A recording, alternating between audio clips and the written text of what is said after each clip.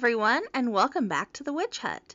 I am your host, Chelsea Martinez, and I'm a practicing witch who is overjoyed to be here again. You might hear some cats making their presence known because my recording studio is also their playground. In this episode, I'll be talking about why my break took much longer than anticipated and where this podcast is going next. At the end, I'll do a tarot reading, but this episode is meant mostly to be a welcome back episode and maybe a reintroduction of sorts.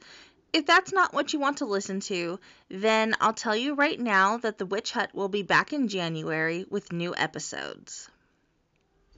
So, where I went is simple, and I want to be very honest about it. When I stated my intention to go on hiatus, that was the very same week that I reached out to a therapist to begin receiving therapy for my chronic severe anxiety. And although I don't usually like to push my personal life into this podcast, I want to make the exception when talking about some details of my mental health journey. Two of the voices that encouraged me to go to therapy never actually spoke directly to me and came to me through Spotify. I'm talking about Georgia Hardstark and Karen Kilgariff from one of my favorite podcasts, My Favorite Murder. I cannot say enough how grateful I am to these women for being open about their own therapy and mental health journeys, and I'm talking a little bit about mine, because although I can never repay them in a way that makes sense, what I can do is pick up that baton and pass it on to someone else. Maybe someone who I will never know picked it up after me. If you have been waiting for a sign that it's time to go to therapy, this is it. And if the only thing I ever accomplish through this podcast is to make one other person feel empowered to seek the care that they need, that will always be enough for me. When I originally began my hiatus, my plan was to take some time, get a few therapy sessions under my belt, and because that would miraculously fix me completely, I could return as normal, only this time as a superhuman. Well, I was wrong.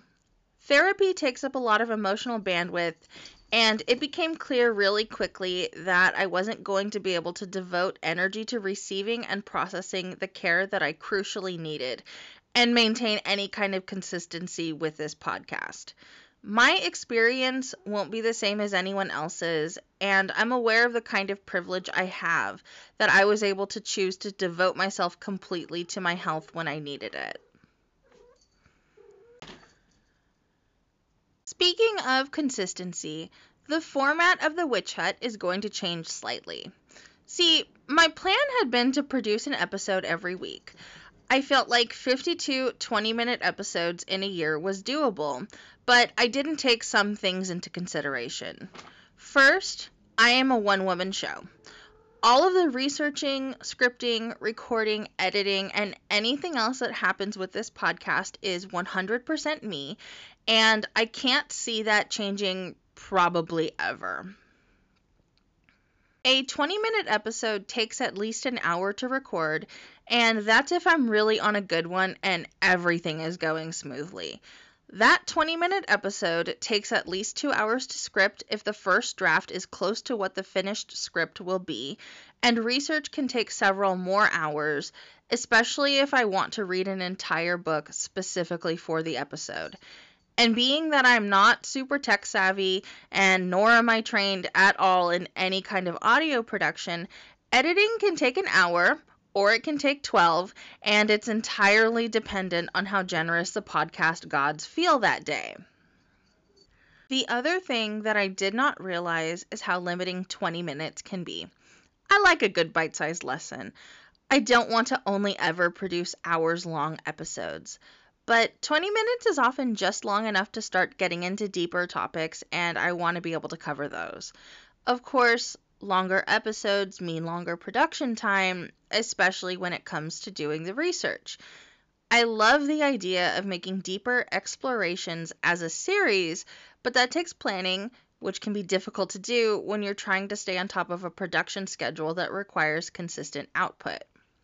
All of that is to explain this new direction, which will be a seasonal format with breaks for holidays and summer, kind of like how TV used to be.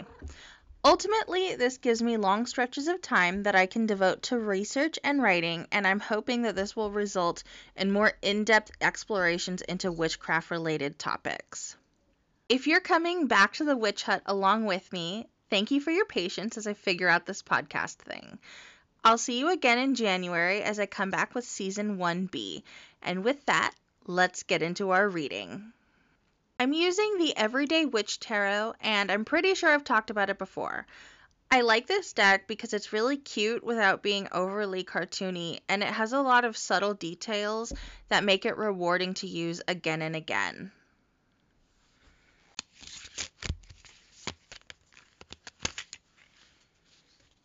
Our card this time is the Knight of Wands, which is a really good punch of energy. The Knight of Wands is the fire of fire, and he represents exploration of the world around you. It's a great card for dabbling into new interests and can be a good reminder not to focus too much on the destination and instead allow yourself to follow your flights of fancy and make inspired detours along the way. It can be good to use this energy with a little bit of caution because this knight is prone to impulsive choices. My cat tipped my microphone over. She is the Knight of Wands. Anyway, it can be good to use this energy with a little bit of caution because this knight is prone to impulsive choices that can cause a lot of headache when the moment is over. So, maybe don't take your life savings to the casino or break your lease to live in a van. Instead, take this as a sign to take that art class you've been thinking about or go on a road trip to nowhere in particular. I'm happy to see such a fiery card pop up so close to the solstice, reminding us to keep that fire going.